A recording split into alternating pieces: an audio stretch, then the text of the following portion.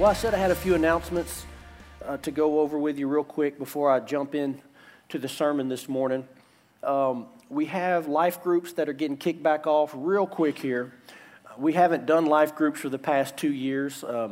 In case you were asleep in 2020, it kind of changed everything. You know, there was a few things that changed around the world in businesses. If you own a business, you know about that. In churches, in government, there were so many things that changed beginning in 2020.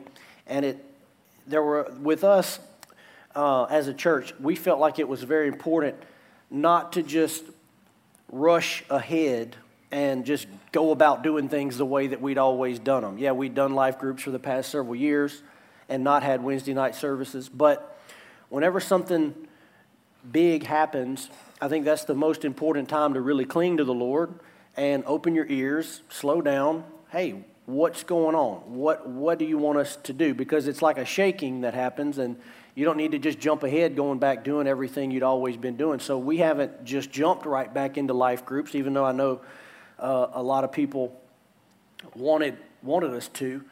And actually, when it comes to life groups, this is like our midweek gathering is life groups, as opposed to a regular Wednesday night service. And I think there are groups of people, depending on kind of how you're wired, what your personality is, maybe even what kind of church you grew up in, that some people prefer like a Wednesday night gathering over life groups, and some people prefer life groups over a Wednesday night gathering. So people are going to have different preferences. So what we really do is we try to listen to the Lord and go, what are you wanting for our church, and what direction, are you wanting us to go? Jason, would you mind turning me down just a little bit? And so we really try to listen to the Lord and ask Him what He wants for our year, what He wants for our church. Every single thing we do in this church is not necessarily my favorite thing to do. Like, we do it because I feel like God wants us to do it. And that's, so everything that happens in the church may or may not really just exactly be your cup of tea. But if you're part of a church and you're part of a vision of a church, I think it's important to connect and hook up with the vision of the church. And if we're going this direction, I think it's important to be involved with it. So for life groups, just a couple of things you need to know. We have Life Group Sunday. We always do this right before we kick off life groups. Life Group Sunday is February the 5th. All right, so we still got a couple weeks away from that. On that Sunday, the whole Sunday will be about explaining why we do life groups and giving you some practical ways on how to connect to a life group. The following Wednesday is the life group kickoff party. And that's where no matter what life group you're part of, you come to the life group kickoff party. It'll actually be in the student center. And it's a fun night. There'll be food. There'll be some games. It's a very relaxed, fun night. And what we do there is help people get connected to a life group if they don't already know what life group they want to be part of. So we have 5 life groups this year, and you'll be able to connect with one of those depending on which best suits and best meets your needs. So again, Life Group Sunday, February the 8th, and then the following, February the 5th, and then the Wednesday, February the 8th, we have the kickoff party where that's like the first life group, except all the life groups are just gathered together in the student center. Some people said it's like a pep rally. Okay, maybe a little bit like that, but not exactly, without the pom-poms and cheerleaders and all that. But we'll have a fun time, and that'll be Wednesday night, February the 8th. So make sure, if you want to be part of a life group and you say, well, I don't have any idea what I'm doing, make sure you're here February 5th. Make sure you're here February the 8th, because that's when we're going to help you get connected to your groups.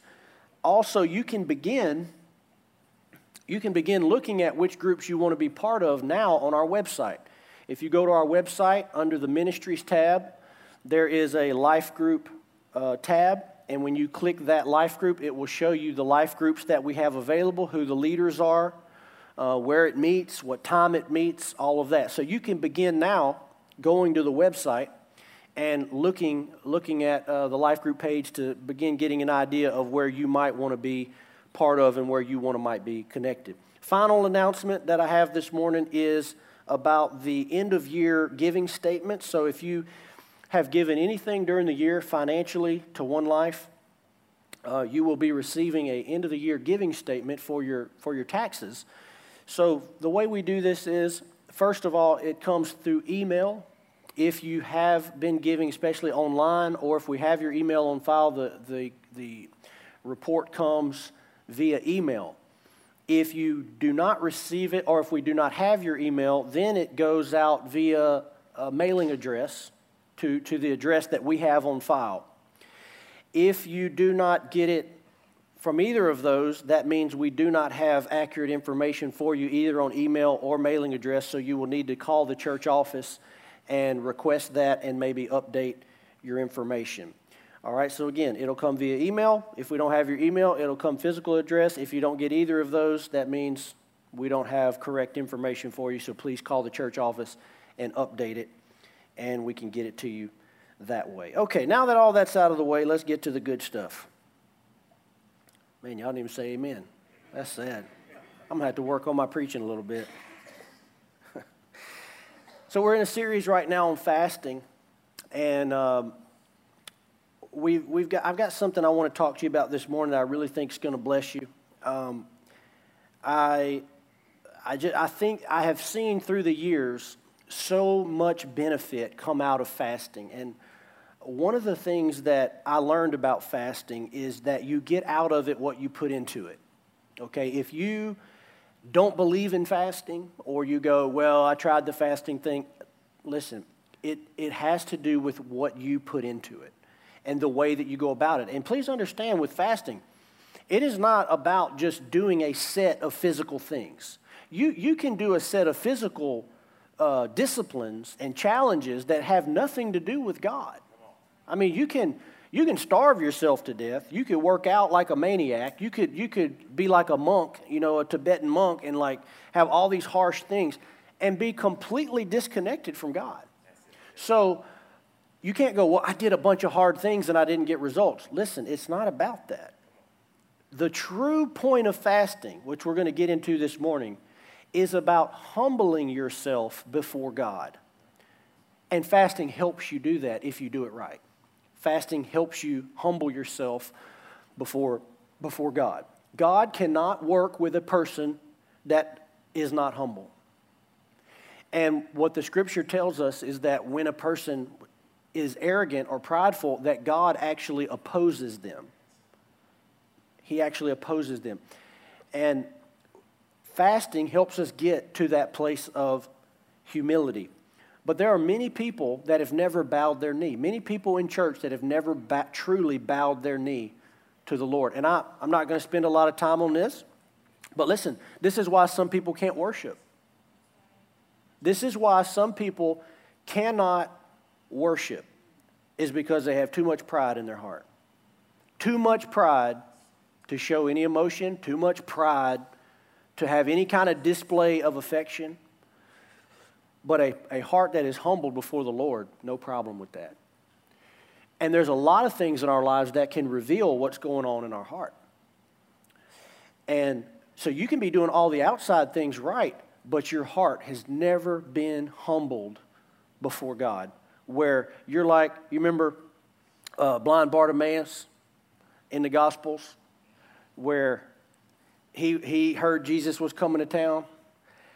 And I'm sure it was embarrassing. I was sure it was humiliating. But he was so sick and tired of being blind, he did not care. He shouted, cried, screamed. People were like, shut up, you're getting on my nerves. He didn't care. He was shouting because he didn't have an ounce of pride left in his life. He'd been so broken, humbled. He's like, I could care less what people think about me. If there is even a slight chance that I could get my answer from God, all my dignity is going out the window. And if I've got to shout, if I've got to cry, if I've got to crawl, it doesn't matter. I'm going after God. And guess what? He got his answer. Now you say, does it take that? Do I got to do all that? Well, you have to humble your heart. You have to be humbled before the Lord. And don't make any mistake about it. Pride will stand in your way. Pride will stand in your way of connecting with God. So fasting is about getting your heart to a place. Humility is not the only thing we're after, okay, through fasting. But pride is about getting your heart. The Bible calls it a broken and contrite spirit, which involves more than just humility. But that's a big part of it. Fasting is about getting your heart to a broken and contrite place before God. It's like we have a lot of things in our world where we try to help people. You know, we have rehabilitation homes for substance abuse and things like that. And we have even military training. And all these people that work in these areas, they all know the same thing. I can't do anything with you until I break you. I can't do anything with you until you have humbled yourself. And a lot of the trainings and things like that are designed to do just that, to break you, humble you, get you to a place where I can now actually do something with you. The process is the same with God. There are so many people that they go, well, I'm not close to God, or I can't get what I'm after. You've never humbled yourself. You've never gotten to that broken and contrite place before God where you were desperate for Him, desperate for His move in your life, didn't care anymore what anybody thought, didn't care anymore about these worldly things, and your only focus was getting close to God, going after God, whatever it takes to encounter God. And He doesn't respect person, He doesn't favor one person over another. So anybody who gets to that place will encounter and will experience God. Fasting helps us do that, but it's not a magic pill. You can fast for 40 days. You can fast for 3 months. And if you never get your heart right, you're doing a lot of physical things that aren't going to produce a result. So fasting is not about purposeless suffering. Fasting is about humbling your heart and getting your heart broken and contrite and humble before God. There are things that can be accomplished through fasting that can't be accomplished in any other way. This even happened in the New Testament where Jesus had given His disciples authority to cast out a demon. They're praying over the demon, trying to get the demon to come out, and they were shocked because they'd had power and authority before over it, and they said, why won't this one come out? And Jesus' reply to them was, He said, this one does not come out except through prayer and fasting. In other words, now notice, Jesus was not praying and fasting at the time He cast it out. So there's nothing magic about, prayer, fast, and the demon will come out. What He's saying is a person can't get to the place where they can deal with this without praying and fasting. And He's saying you are not at the place to be able to handle this one because you're at this level, but you need to go to this level, and the only way you're going to go deeper in the Lord is through prayer and fasting. I've seen this in my life so many times, things that I prayed about, dealt with through the will of the flesh, read books, listened to podcasts, talked to friends, how do I overcome this mentality or deal with this or whatever? And it's only through prayer and fasting and getting alone with God. You can get answers from God in a time of prayer and fasting that you've been seeking for a decade. God can give it to you just like that, and it'll carry you for the rest of your life. You'll never forget it. Lessons that you'll learn. But it matters and is determined by what you put into it. So there are things that can be accomplished through prayer and fasting that cannot be accomplished any other way. You may be dealing with things in your life right now that you desperately need God to move on, and it can happen during this fast. But it won't be because of how difficult you made your fast or any of that. It'll be because of how quickly you humble yourself before God and get on your knees before Him. And listen, it has to do with you, not God. Please understand this. Fasting has everything to do with you and really not that much to do with God. And here's what I mean. We learn from the time we're children that if we beg and we plead and we whine and we beg and we plead and we whine and we get louder and more desperate, that it moves human beings. God's not like that. So fasting is not a way to plead with God and beg with God, please God, do this. That God is not like withholding something until you just beg and grovel enough. That's not how it works. That's not even the character of God. See, a parent will give in to that, and the reason they give in is not because, I'm guilty of this too. A parent will give in not because they love the child, because they're irritated and they're tired of hearing you. Just to shut you up. But God's not like that. So pleading and begging doesn't do anything for God. This is hard for people to understand. God doesn't move in our lives because we're miserable. God doesn't move in our lives because we're experiencing a lot of pain. Or that because we're really, really unhappy. That's not why God moves. One of the main reasons why you see God move in our lives through Scripture is because of faith. And when people arrive at that place of faith, God moves on their behalf. We're going to get into that in just a minute here. But fasting has everything to do with you and not really that much to do with God. It's been said this way, fasting doesn't change God, it changes you. It doesn't change God's mind. It doesn't speed up God's process. What it does is it changes our heart and it changes us so that we can put ourselves in a position to qualify for God to move in our lives. Why doesn't God jump to answer every prayer, deal with every issue? Well, the Scripture actually tells us, and we're going to read from the Scripture in just a minute on this, but here's the reason. Because every pain and difficulty is accomplishing something in you. Every pain, every difficult situation, every bit of stress, every bit of anxiety is accomplishing something in you. And if God were to just come in and remove that, then your growth is being stunted.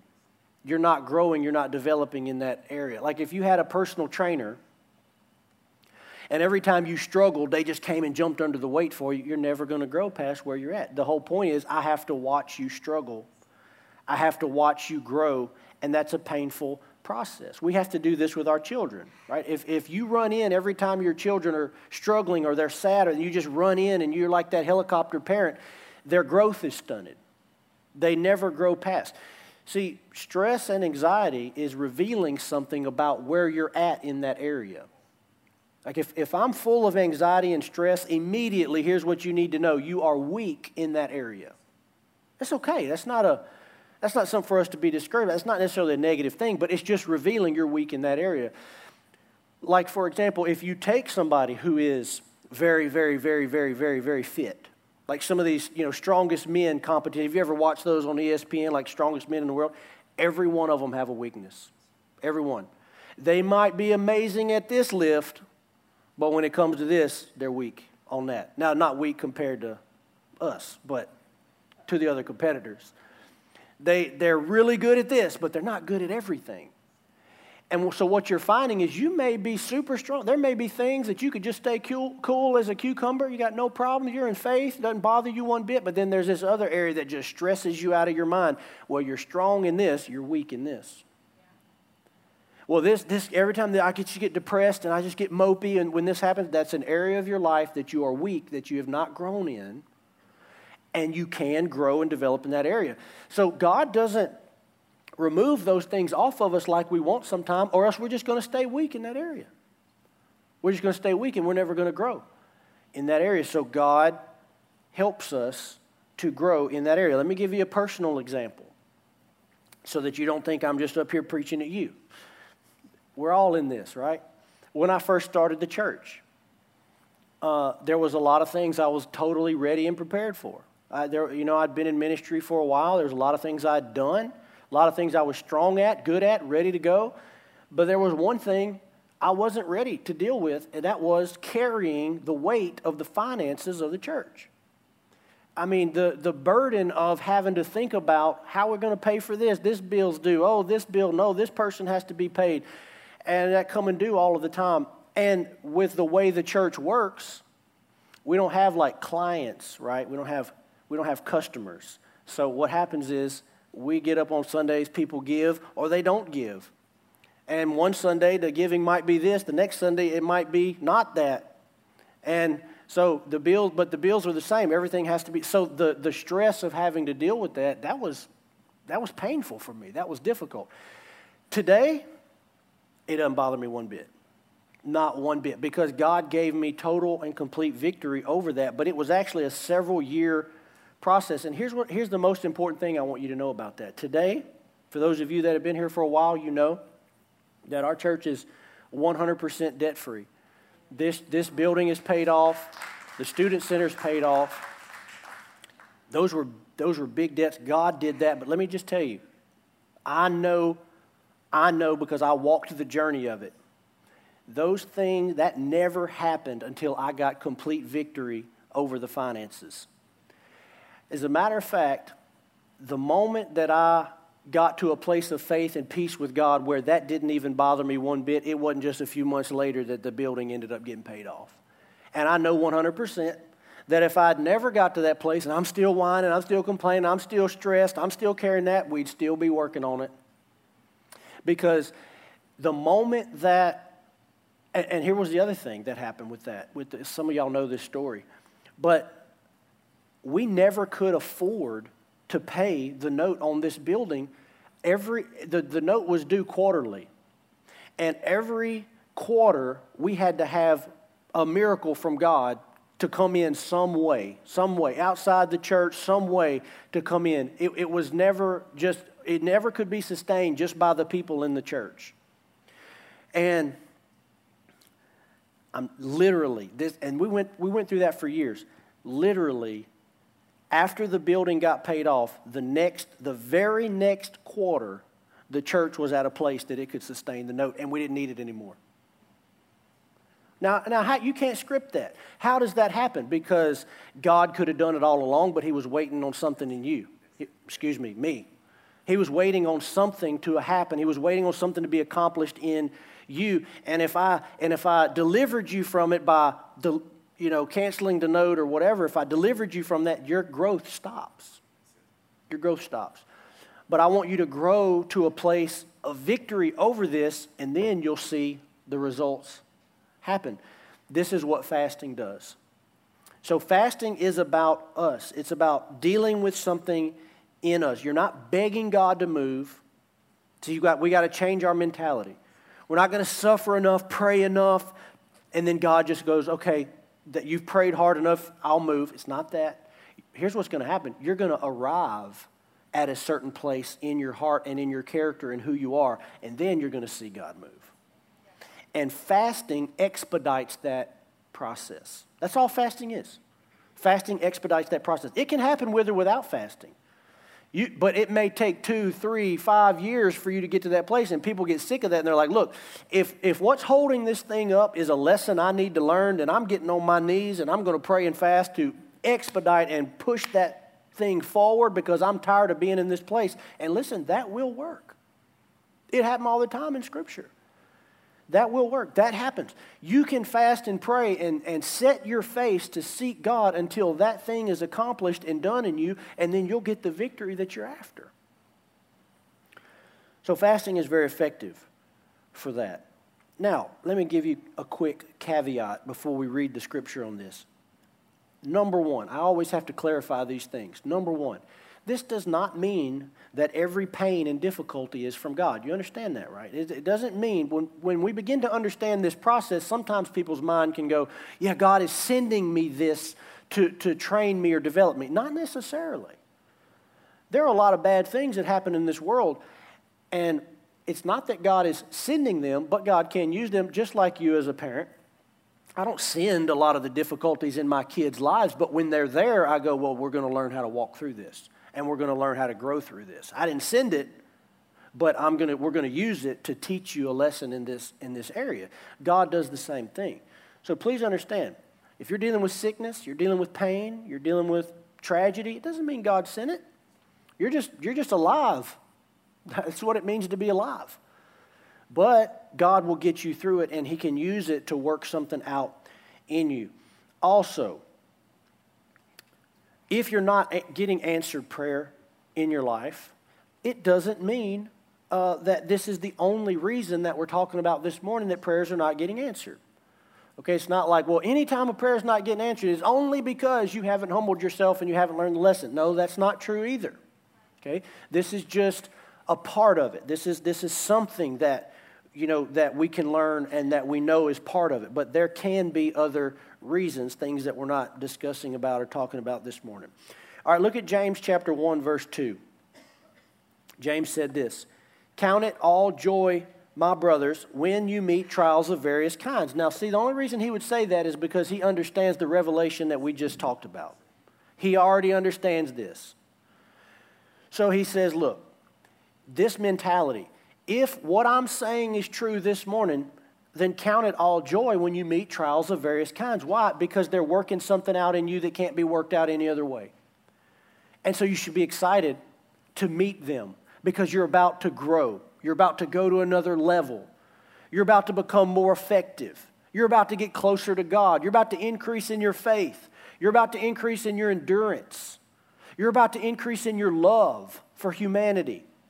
So he says, count it all joy when you meet trials of various kinds. He didn't say that they were joy. He didn't say that they are pleasant. Of course they're not. The reason you're counting it joy is because you know what it's going to do and what it's going to accomplish in you. And listen, with the right attitude, any kind of trial, any kind of difficulty can be used for this purpose.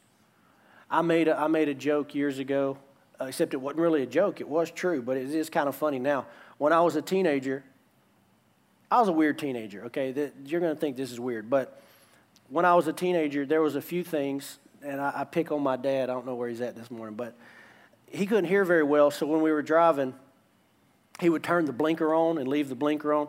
Now, that might just be a dad thing, and it doesn't matter whether you can hear well or not. I don't know. It seemed like I know a lot of dads that do that, but they turn the blinker on, and they're driving on a straight highway, and the blinker just stays on. Now, that bothered me, all right? It just really got under my skin. I don't know why. And so when I was younger, I'd always speak up and say something about it, right? I'd say, hey, Dad, turn the blinker off. What? Blinker ain't on? Yeah, it is. You can't hear it. Turn it off. Okay, he turned the blinker off. Well, around the time I was like 15, I started walking with the Lord. I know this seems ridiculous. The Lord, convicted me about that. I'm sitting in the back seat, the blinker's on, it's grating on my nerves. I go to say something, and in my heart, I'm like, you need to just shut up. I'm like, this is so simple, right? Why does it matter if the blinker stays on? Because guess what? It's working something out in you.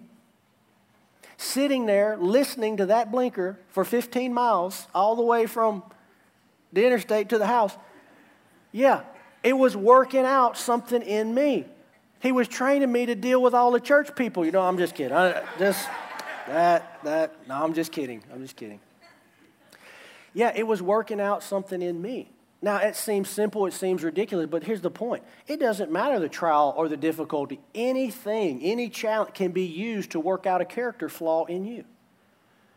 And this is what fasting is about. So James said, count it all joy, my brothers, when you meet trials of various kinds, for you know that the testing of your faith produces steadfastness. Now, if you read through the Gospels and the New Testament, you will find out that one of the number one, if not the number one character trait required to make it through the end times is endurance.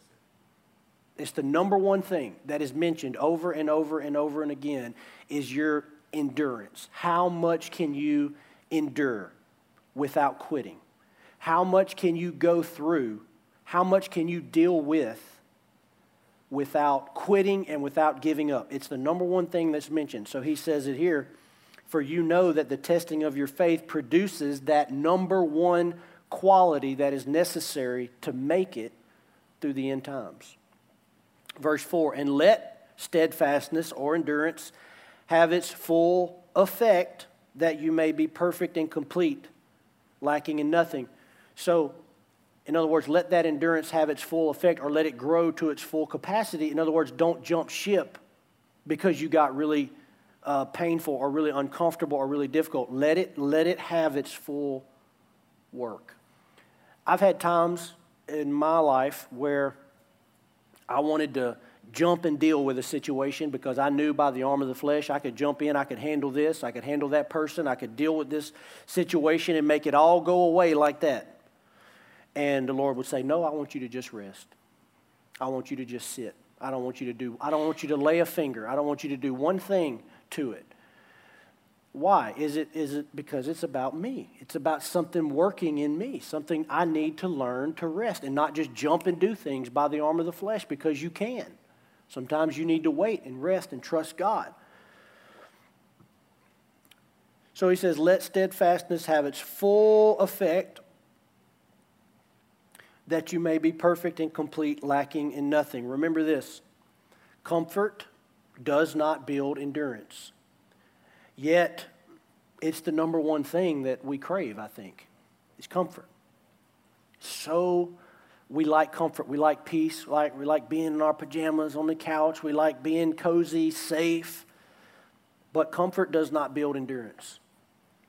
Comfort and ease do not build capacity. Capacity meaning how much can you carry? How much can you handle? Only difficulty and trials can do that.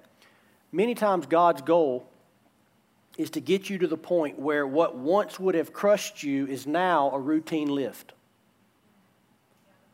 If you ever went to the gym and maybe you had a weight that you couldn't lift and it just, you got under it and it would have crushed you, well, 6 months down the road, a year down the road, God wants to get you to the point where what once would have crushed you is now just a routine lift. There's nothing. I can deal with this. I deal with this all the time. It's no problem. And I've seen this in so many areas of my life. But see, you have to understand the process of God and how He works.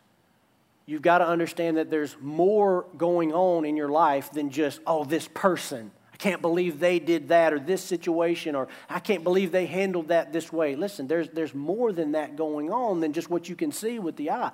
It doesn't mean that, there's demons everywhere and there's some big spiritual attack. It could be.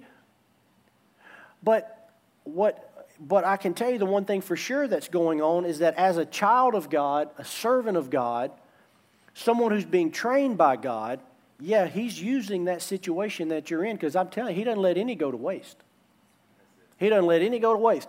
Whatever you're walking through, if anything, and if you're not walking through anything, just hold on, give it a few months. It'll come around. That's how it works.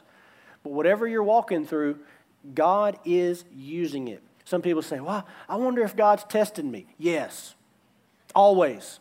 Everything's a test. How you handle promotion is a test. How you handle somebody being mad at you is a test. How you handle somebody cutting you off in traffic is a test. It's all a test. So just that'll help you. Everything is a test. Everything's a test. So there's always something going on more than what you can realize. And here's the other thing.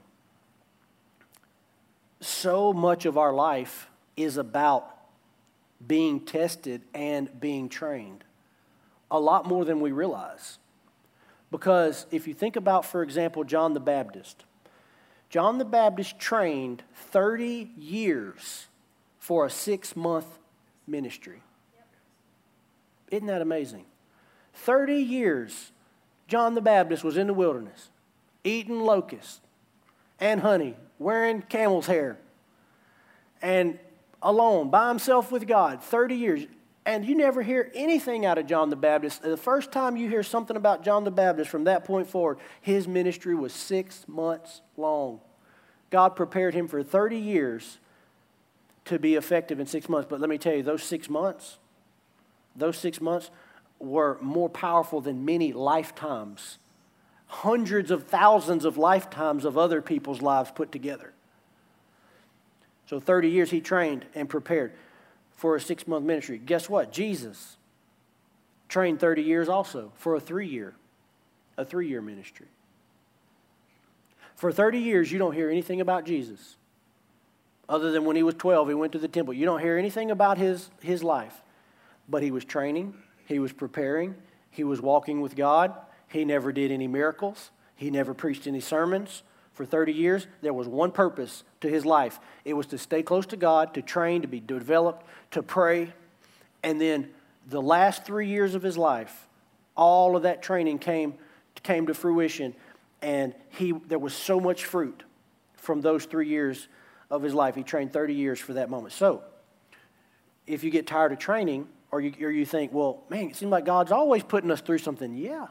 There's always training, and the training never stops. It doesn't matter how far you get, the training never stops. So how does this relate to fasting? Well, this is a process that's going to be going on no matter what, but fasting supercharges this process. Fasting expedites this process in your life. Fasting sort of manufactures circumstances that can deal with these things in your life, right? It can deal with the flesh nature, selfishness. It can deal with your apathy and your lack of prayer. So fasting jumpstarts this already present process that God is doing and working in all of our lives, because when we fast, we are intentionally humbling ourselves. We are intentionally embracing weakness. We are forcing ourselves to be more dependent on God alone. I want to read a story to you out of 2 Kings chapter 18. 2 Kings chapter 18, verse 1. If you have your Bibles, you can turn there. I don't think people really bring their Bibles to church anymore. We got the screen, so you depend on that. But it's something pastors say. While you're turning there, I'm going to tell you a story, okay? I know you're not really turning there, but the time it takes you to get your eyes up to the screen, I'm going to tell you a story, okay? No, when I was a kid, my mom would come up with creative ways of discipline. And I specifically remember this one day where our punishment for who knows what, probably something my brother did. Nothing, I don't think I was even involved. But anyway, we got kicked out of the house, and the punishment was all day you can't come in the house, and you're not allowed to play with any of your toys outside. The only thing you can do is use sticks and mud. And for some reason, this was one of the worst punishments. I don't know why. I remember being so upset. I was like, this is the worst. What kind of mother does this?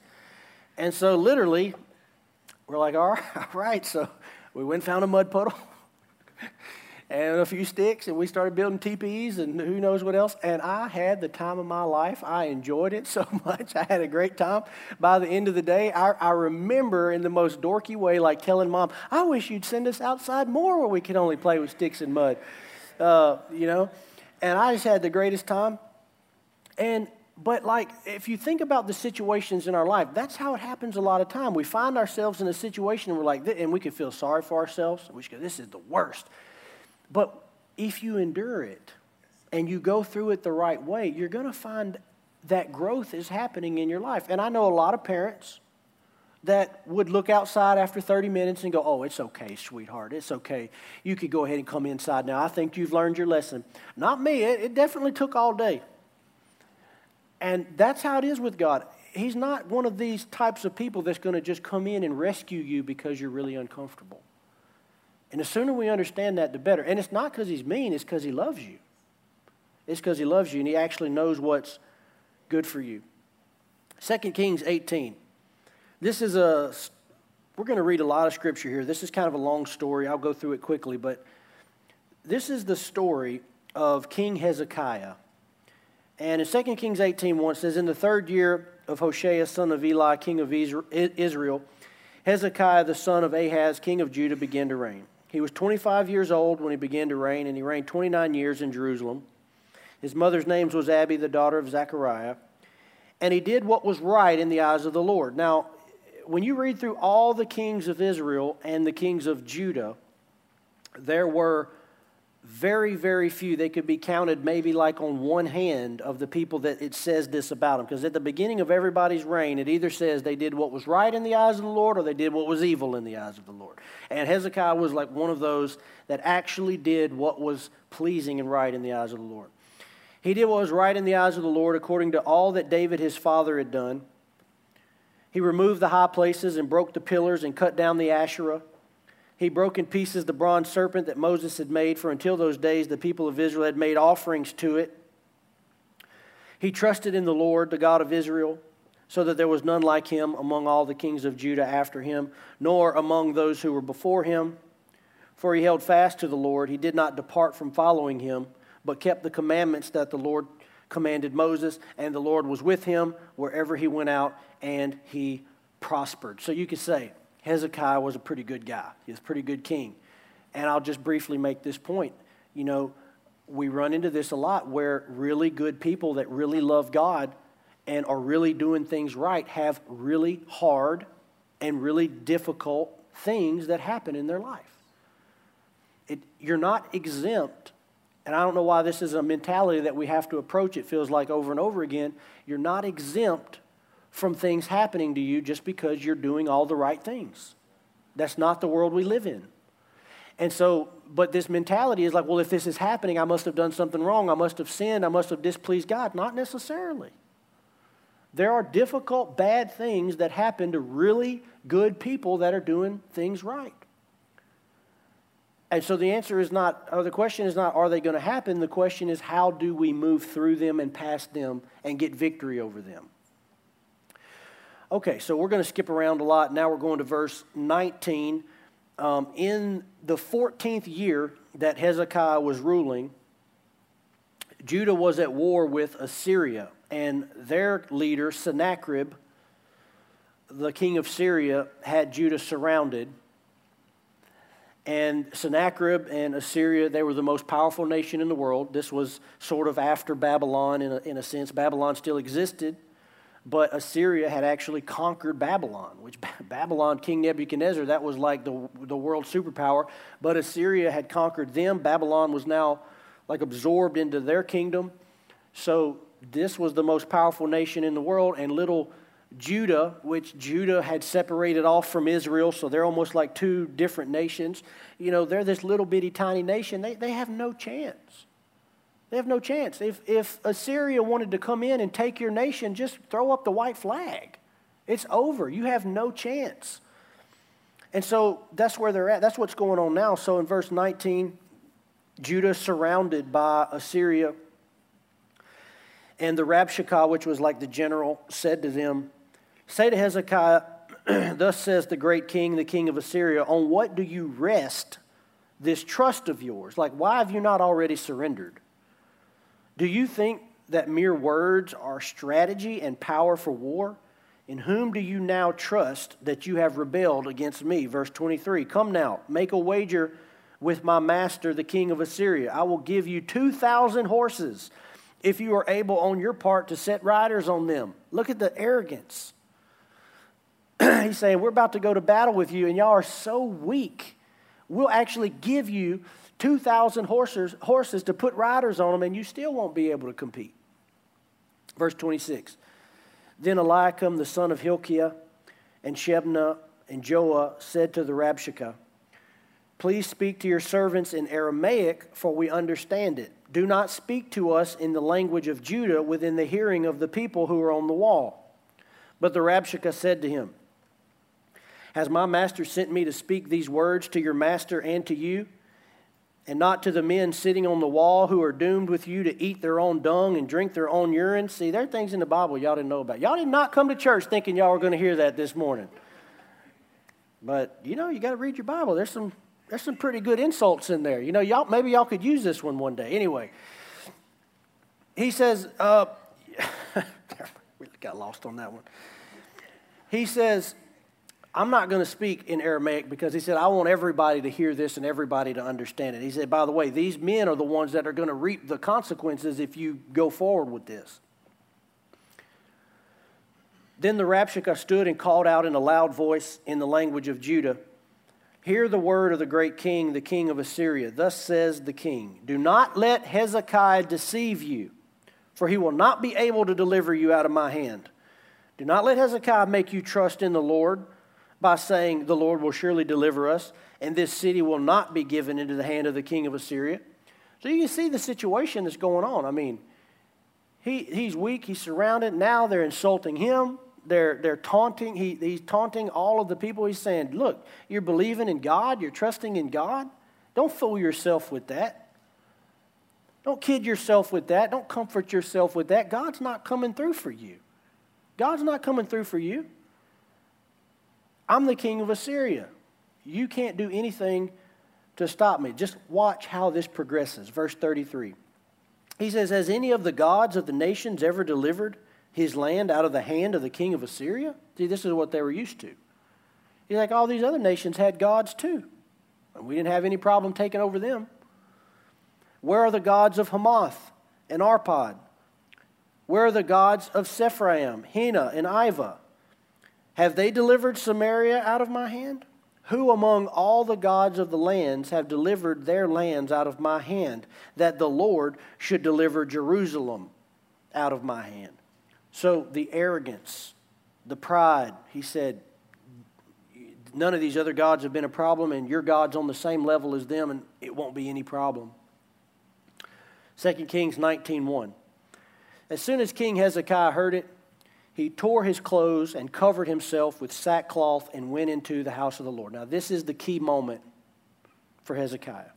Because, first of all, this is the equivalent of fasting. Because when he tears his clothes, what he's doing is he's making himself look disheveled. You know, the king would have been, of course, in robes and a crown and presented a certain way. He tears his clothes. Now he looks like, maybe he looks like someone that's homeless. He's disheveled. Then he says sackcloth, covered himself with sackcloth. Usually when you see this mentioned in Scripture, it's actually paired with sackcloth and ashes. Maybe you've heard that phrase. And sackcloth is literally just like burlap. And so if you've ever had burlap on your skin or you've worn a burlap sack, it's very uncomfortable. It itches your skin, and ashes just on their face, dirty, disheveled, tore. And what is it? Why would that do anything? Like, why in the Old Testament did they do this? And why did he think that this was going to accomplish or do anything? Do you know what he's doing? He's humbling himself before God. And he knows the human tendency, and he knows the human nature, and he knows that it's not enough to just mere words say, oh God, I humble myself before you, like we love to do. It's not enough. So he said, I need to do something to help me humble myself. And so he tears his clothes, he puts on sackcloth, he's crying before God, and it quickly got him to the place where he could have an encounter with God and get God to answer his prayer. So this is why I'm talking to you about this with fasting, is because some of us are doing that now with fasting. Now, maybe, please, nobody show up to church. Clothes ripped, sackcloth and ashes, okay? But internally, you can begin to humble yourself and expedite this process in your life if you need God to move. So why does he go to this extreme? Also, this is another reason. Why? Because he's on a timeline. See, he doesn't have 3 months to get humbled by God. He's on a timeline. He maybe has days at this point. So he doesn't have time to fool around with all this, light fasting. No, rip the clothes, put on the ash cloth, grab the ashes, heap them on the head, whatever you got to do to quickly humble yourself before God. That's why you see this extreme measure, because he's got a timeline he's dealing with. And sometimes in our lives, that's where we're at. Like, either God's going to move or this thing ain't working out. And when that's the case, you need to think about, what are you going to do? How bad do you want this? How much are you going to go after God? How much are you going to humble yourself to get to that place where God can move in your life? So he said, I got to get somewhere quick. So he gets after it. Now, verse 14, this is still chapter 19. Hezekiah received the letter from the hand of the messengers and read it. So Sennacherib ends up writing King Hezekiah a letter. We're skipping some of this. Verse 14, Hezekiah received the letter from the hand of the messengers and read it. And basically, if you read the letter, it's a lot of what the Rabshakeh said. It's very similar. So just taunting him, taunting God. So Hezekiah receives the letter, he read it, and Hezekiah went up to the house of the Lord and spread it before the Lord. Now, I love this part. He literally takes the letter that Sennacherib wrote, and he brings it into his prayer room, and he lays it out before God. And almost as if to say, God, I want you to read this. God, I want you to see what these people are saying about you, what they're saying about me. I want you to see this. And I've known people to do the same thing. And I think you have biblical precedence for it. To take, maybe you got a medical report. You lay it out in the presence of God. This is what they're saying. They're saying nothing can be done about this. Or you get a bill and about your mortgage, and you lay it in the presence of God. You say, God, this is what they're saying. Nothing can be done. And I believe that it means something to God. I believe that it calls his attention to it. So Hezekiah, he spread it out before the Lord. And Hezekiah prayed before the Lord. He said, O Lord, the God of Israel, enthroned above the cherubim, you are the God, you alone, of all the kingdoms of the earth. You have made heaven and earth. Incline your ear, O Lord, and hear. Open your eyes, O Lord, and see, and hear the words of Sennacherib, which he has sent to mock the living God. Truly, O Lord, the kings of Assyria have laid waste the nations and their lands, and have cast their gods into the fire, for they were not gods, but the work of men's hands, wood and stone. Therefore they were destroyed. So he points out to the Lord, he says, you see, some people don't know if they can talk to God like this. That's why I'm reading this. Go read how David talked to the Lord. Go read how Isaiah talked to the Lord. God's not bothered by that. God's not bothered by us coming and saying, God, look at these people surrounding us. Look at all of this. Look what he says. It almost seems disrespectful. He says, open your ears, open your eyes to see what is happening. He's full of passion. He's not being disrespectful. He's passionate. He's desperate. So he says, incline your ear, Lord. Open your eyes and see. And he says, what the king is saying is correct. They have laid waste to all of these nations. It's true. They destroyed all these other gods, but they were not gods. They were the work of men's hands, wood and stone. Therefore they were destroyed. So now, O Lord, save us, please, from his hand, that all the kingdoms of the earth may know that you, O Lord, are God alone. God ends up answering him through the prophet Isaiah, and we get that response, verse 32. Therefore, thus says the Lord concerning the king of Assyria, he shall not come into this city, or shoot an arrow there, or come before it with a shield, or cast up a siege mound against it. Now remember, Judah is surrounded already. Their armies are already surrounded the nation. And yet the prophecy is coming. He shall not come into the city, nor shoot one arrow against it, or lay a siege mound against it. By the way he came, by the same he shall return. He shall not come into this city, declares the Lord, for I will defend this city to save it for my own sake and for the sake of my servant David. And that night, the angel of the Lord went out and struck down 185,000 in the camp of the Assyrians. And when people arose early in the morning, behold, these were all dead bodies. Then Sennacherib, king of Assyria, departed and went home and lived at Nineveh. And what ends up happening to Sennacherib is he ends up being murdered by his own sons. This most powerful but arrogant man who did not know who he was dealing with. He thought he was dealing with Hezekiah. He didn't know he was dealing with God Almighty. Arrogant, proud, surrounded. Look, with a snap of a finger, God sends out one angel. One angel. You know the Bible says that there's hosts of angels in heaven.